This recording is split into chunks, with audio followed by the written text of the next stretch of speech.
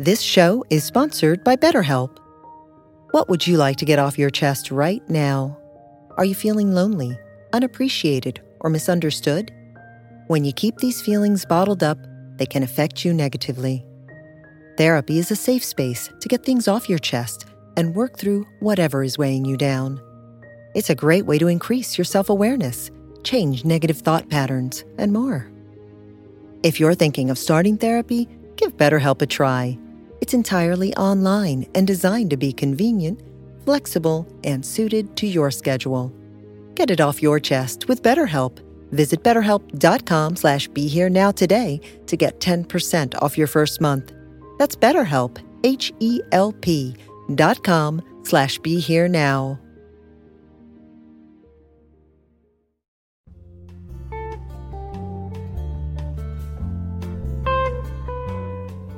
Welcome to Dale Borglum's Healing at the Edge.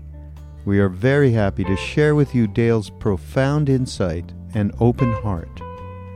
Please go to BeHereNowNetwork.com/Dale to support this podcast.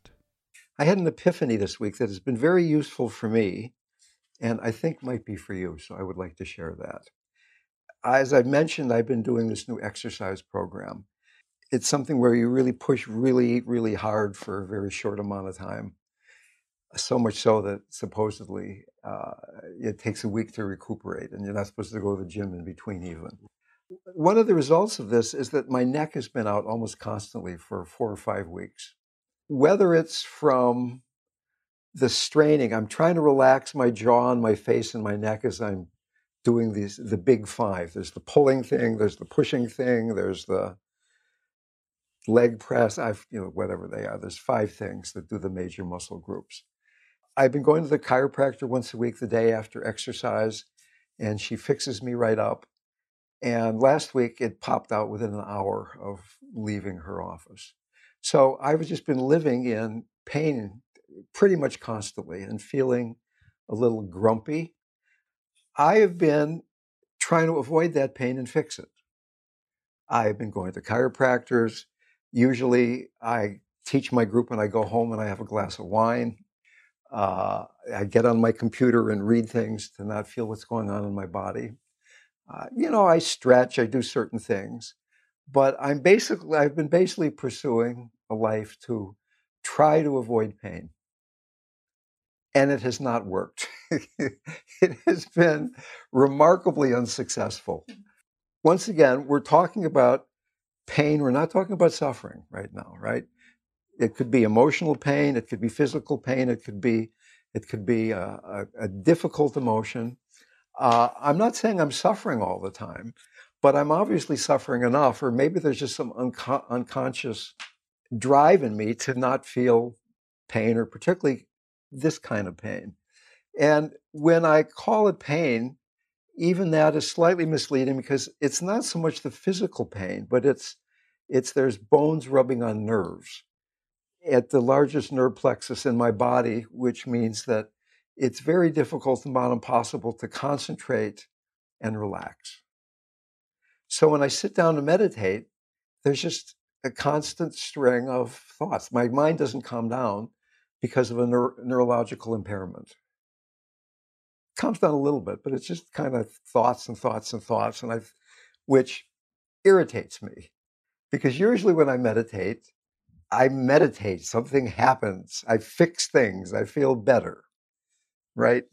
So finally on Friday, I've been in the pain has been getting worse. It's the physical pain itself has been like really grabbing in the back of my head. And it's like somebody's kind of back there just like squeezing in a really unpleasant way.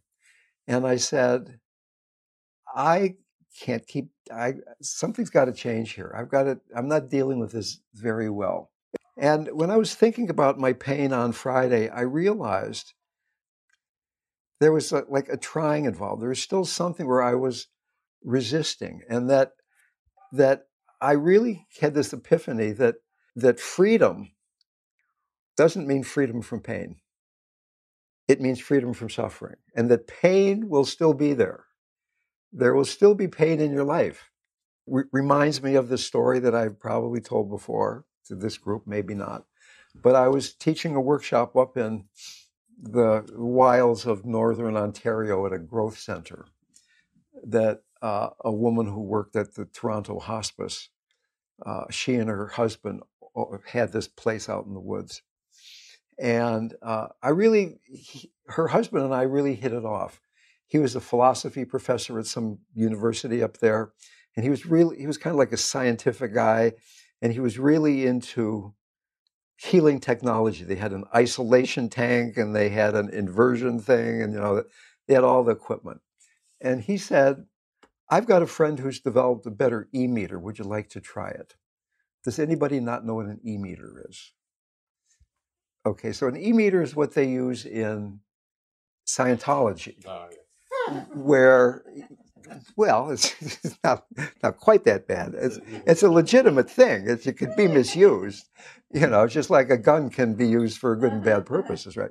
So an e-meter it measures galvanic skin response and maybe something else, I don't know. But basically, you hold on to these two metal tubes that are hooked up to a machine, and some person who's doing the clearing process, it's called, with you, starts asking you questions. They have a menu, and they start asking you questions, and there's this meter that they're looking at, and if they ask you a question and the meter jumps, then their branching tree says, okay, now you start going down that particular branch. And then they ask you those kind of questions, waiting for the meter to get some subconscious response from you. And then it goes down that tree, okay? So this guy comes, a really nice guy, friend of my friend, and not him, but my friend says, let me do the questioning. So I hold on to these two things, and he starts asking me questions. And he wasn't using the Scientology branching tree menu thing, but he was just watching the meter, and if something moved, he'd explore that area of my psyche, right?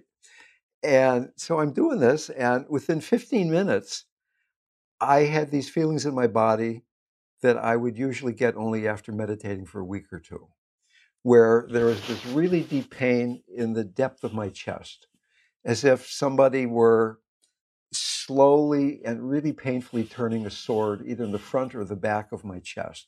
But it's a really good kind of pain. It was the best kind of pain. It's a pain of opening, the pain of the heart releasing. But it's like it's a physical pain, right? So I start feeling, this is great. This is fantastic. I'm really releasing a lot here. Two weeks of meditation in 15 minutes. Sign me up for that. And as the guy kept asking questions, the pain got deeper and deeper. And I started getting excited and felt that if I could stick with the pain, I would get to the bottom of my core wound, and I would be free of pain, and I would be free forever and happily living after, right? The pain got deeper, and I got more excited, and the pain got deeper, and I got more excited. And then I had this epiphany that I knew was true. And the epiphany was, the pain is never going to go away. It's part of being a human being. And I felt like, and I hope this doesn't sound presumptuous, I felt like I was being crucified. I felt like I was dying into my pain, and that being a human being meant accepting that finite quality, that human quality, that down in the mess with everybody quality, having a body, having a personality, all that stuff. And that using spirituality, using meditation practice with the feeling that you're going to get away from all this is not only not going to work, it's a big mistake, because it really subverts practice in a very direct way. Let me think. I was probably living in New Mexico. Now, this is like 30 years ago. I kind of forgot that lesson. Right? I got back on the track of, let's get enlightened so there's no more pain. Trying to find freedom for the pain to go away. And what I realized on Friday night was that my work is going into the pain and finding freedom rather than trying to grab freedom to make the pain go away.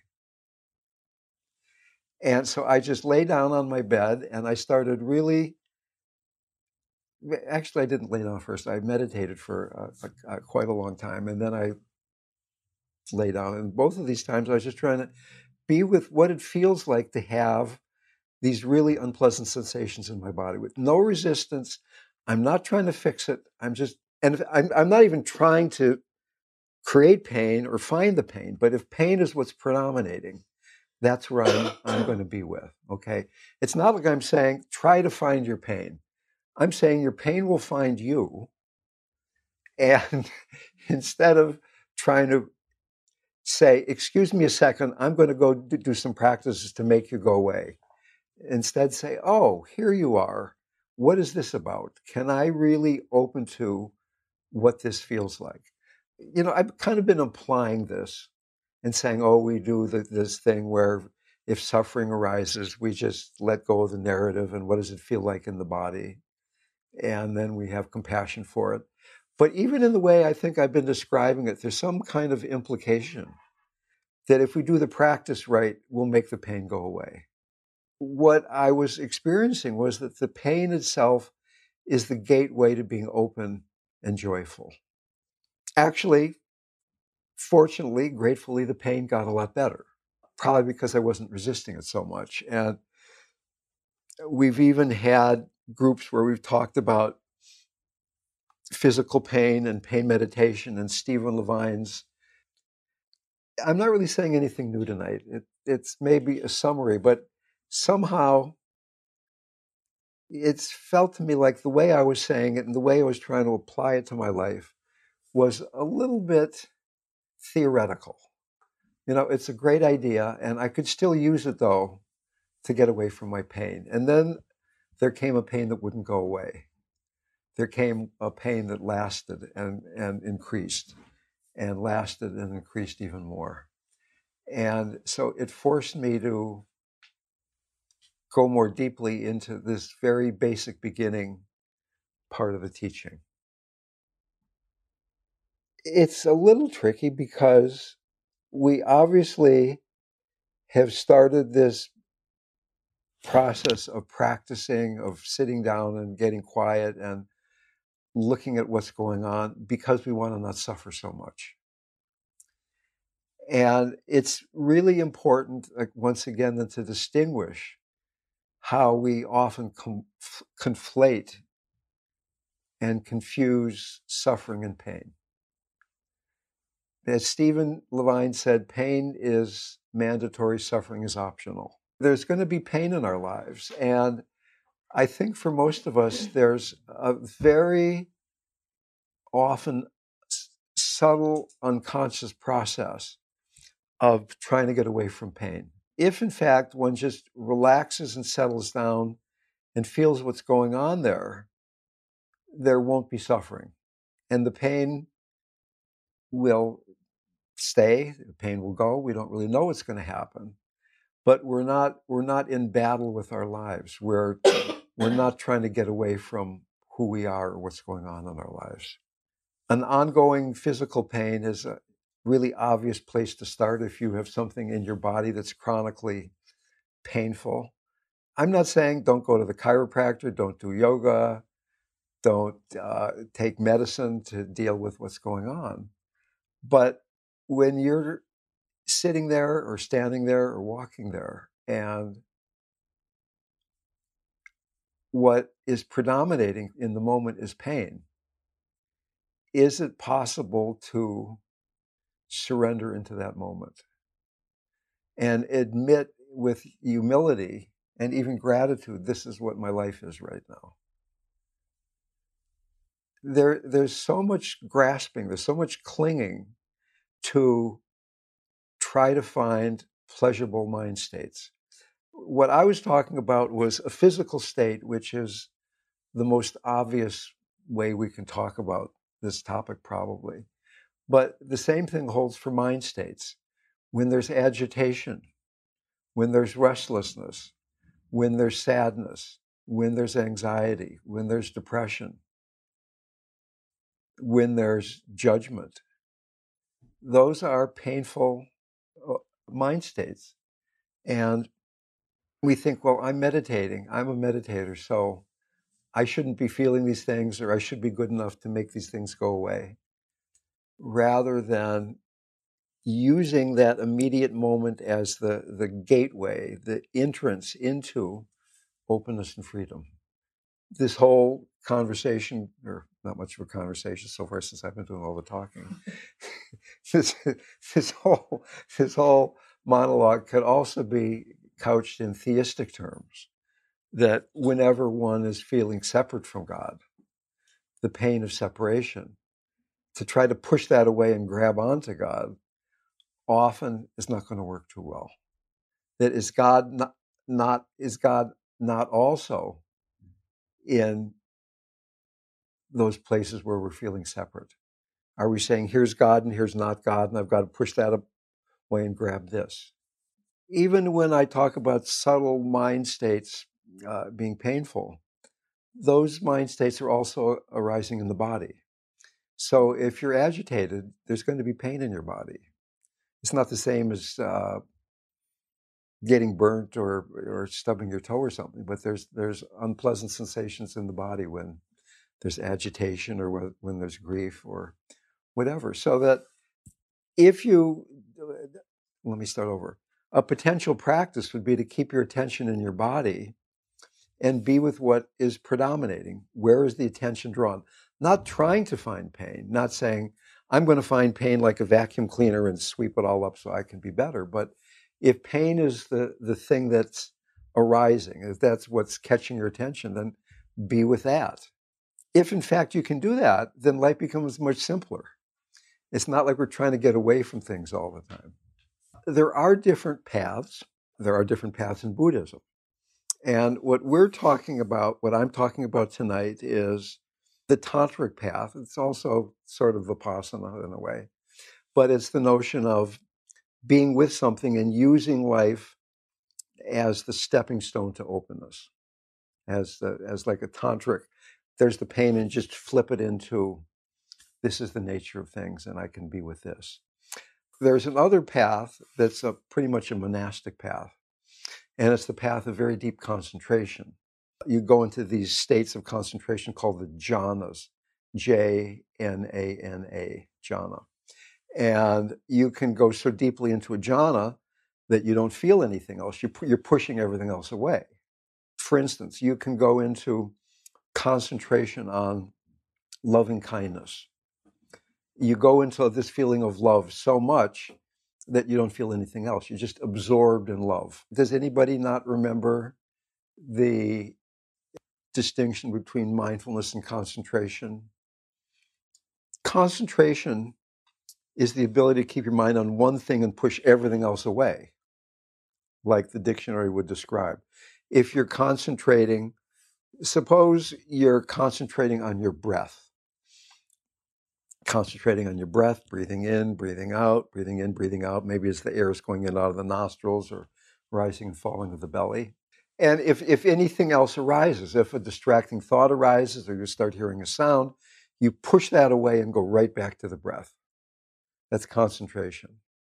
Mindfulness is the ability to keep your mind in the present.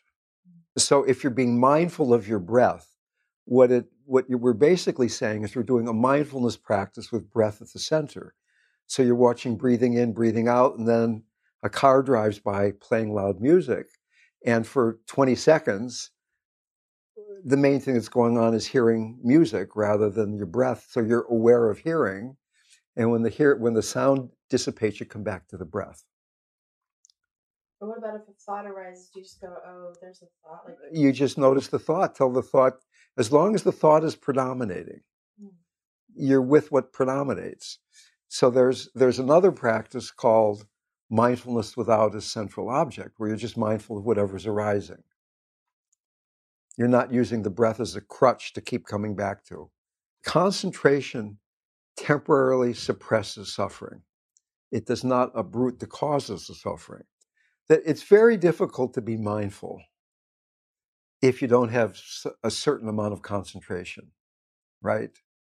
But concentration and mindfulness are two different things. And in fact, in longer retreats, often like in a 10-day retreat with this guy Goenka, they spent the first 3 days just on concentration and then started doing mindfulness practice. You try to develop what's called access concentration, where you have enough concentration that you can be sort of mindful a lot of the time, right? You're sitting down and there's going to be distraction, but you notice it, usually not after half an hour, but after, and then you keep coming back. There is a difference between thinking and being lost in thought, and thinking and being aware that you're thinking. So one could be thinking, and you're not really aware. You become the thought, you become the emotion, you become the sensation. There's no spaciousness, no awareness of it. It's just happening unconsciously. You're lost in the thought. It doesn't have to be just a thought, but that's one of the most common ways, obviously. Is it clear why we're saying, we're not avoiding this point, why mindfulness uproots the causes of suffering, whereas concentration doesn't? So you're concentrating on your breath, you're pushing everything else away, and all your conditioned habits, they come up and you just push them away. Whereas if you're being mindful of your breath, and all of a sudden you're feeling needy and you start thinking about, I want to be in a relationship, or I need more money, or some kind of thing starts going and going and going, and you're aware of, what does this feel like now that I'm having these needy thoughts? Oh, it feels like this in my body. And you're aware of how suffering is arising in the form of those thoughts, your relationship with those thoughts, right? Whereas the same thoughts could arise and you weren't aware of the suffering that was happening. Oh. When you're noticing it, you're aware of the thought, and then you just gently, gradually, gracefully come back to the object of concentration. Because I'm trying to free my mind. I'm trying not to have thoughts. Like, I want to have the spaciousness, that sort of emptiness. Okay. Which is difficult because I have, a bajillion thoughts. Okay, so it is possible to control your mind, and I hope this doesn't sound pejorative, but one Zen teacher said, if just having an empty mind created enlightenment, there'd be a lot of enlightened chickens running around the barnyard, right? It's not just having an empty mind that creates freedom. As the mind gets emptier, we begin to see the nature of things. We begin to be aware that thoughts come and thoughts go, suffering comes and suffering goes. Life is always changing. What is it that's constant? What is aware here? What is really going on? Or what is God? Or who am I? Or, things like that, which are really hard to do when the mind is really agitated. But one can use concentration to suppress the mind, and one gets calmer, one gets a little happier. But if you want to get free, it does take uprooting the causes of suffering, which can happen through devotion. It can happen through mindfulness. It can happen through inquiry into who you are. Up at the yoga farm, they do hatha yoga and they do chanting. Mm-hmm. They do things like that. And you're concentrating on singing. And as you're singing God's name or saying Om Namah Shivaya or whatever you're doing, you're noticing that today I'm bored by this, or today this is fantastic. I feel so close to God. Or my mind is thinking of what's going to be for lunch because that breakfast wasn't so great today, or the way it goes at an ashram. And at sometimes you feel really connected in your heart to God, and other times it's just an idea that's like dry. So that as we're aware of all this stuff, we're slowly we're coming into relationship, a more intimate, balanced relationship with the way our life is changing all the time. That we don't have to fight that. Even though our experiences are changing, even though sometimes we're close to God and not close to God, that there is this presence that's always there if we calm down enough, open up enough. It's difficult to make a blanket statement that here's the way to meditate. I think people in this room are meditating in as many different ways as there are people in the room, probably. I mean, this is not a Zen group or a Vipassana group or a devotional group. It's kind of just eclectic, whatever you're bringing in, and let's try to work with it.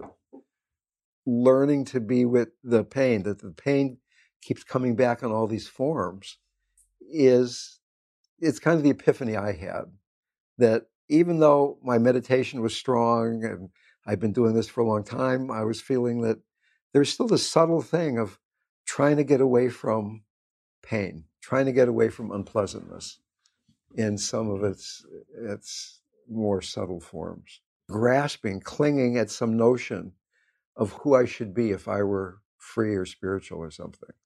Can I be comfortable with the chaos of my life?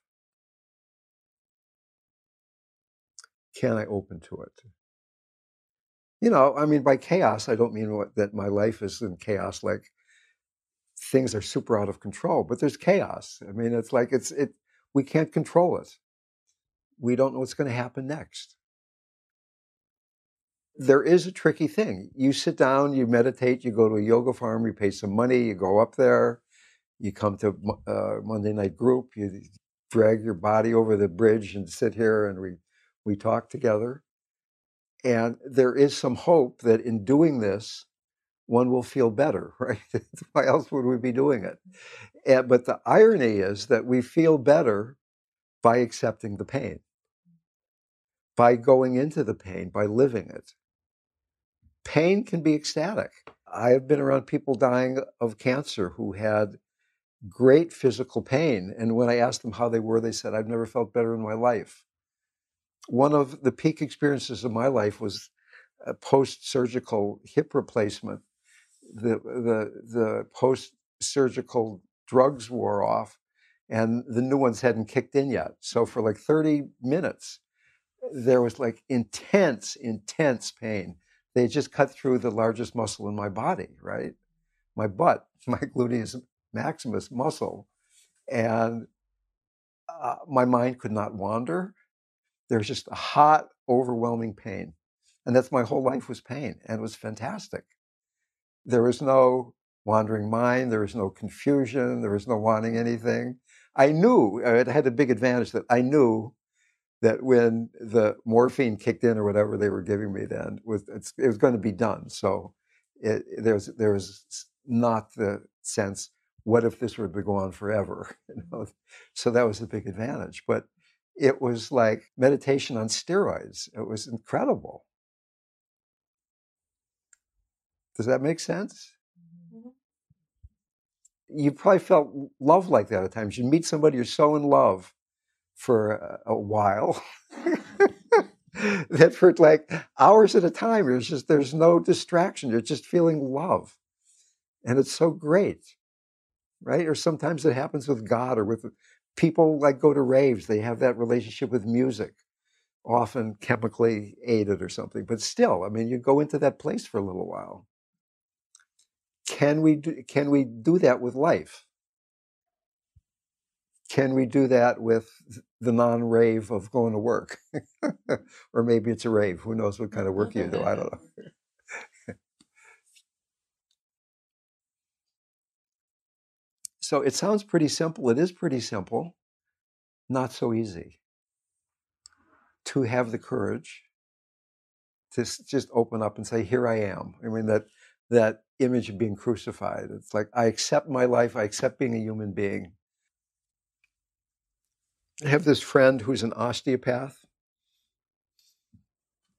who's a cranial osteopath, and I have this neck injury, which is part of what I was talking about before. But anyway, I would see this guy, and he'd do things when my head and neck were hurting, and he'd fix it. He said, I'm moving away, but I'll come back occasionally. I'll come back like one long weekend a month or something. So I hurt my neck. I called him up and said, are you going to be here this weekend? He said, no, I'm not, but I could treat you over the telephone. And I said, I don't think so. And then a few months went by and I hurt my neck again. And I called up and said, you come? He said, no, but I could treat you over the telephone. And I said, okay. I was in enough pain. He said, okay, well, so at 10 o'clock tomorrow morning, just lie in your bed for half an hour and I'll treat you. In fact, I'll call you up at 10 just to remind you. So he called at 10. He said, lie down. I lay down. And at 10:30, I got up and I felt completely fine. he had put my neck back in place. And I asked him how he did this. And he said, I don't even need to know what's wrong with you. I don't care. I just go into a place where I go into wholeness, and I picture you in wholeness. And I just do that for half an hour. And I thought, why am I paying you $100 for that? Why don't I do that? Why don't? Sure, you can pay me. Meditate for half an hour. So about half of the time I can do that. If my neck is out, I just lie down, and it's just like there's nothing to fix. There's painful sensations in my body. Sometimes I'm drawn to that, but not in the sense I'm trying to fix them. As soon as you begin to treat illness, you're already caught in duality. You're not in Christ consciousness. So that's hard when it's your problem, when it's your neck or your bank account or your family. Can that pain be a flavor of wholeness? Can that be the gateway to freedom in this moment of your life?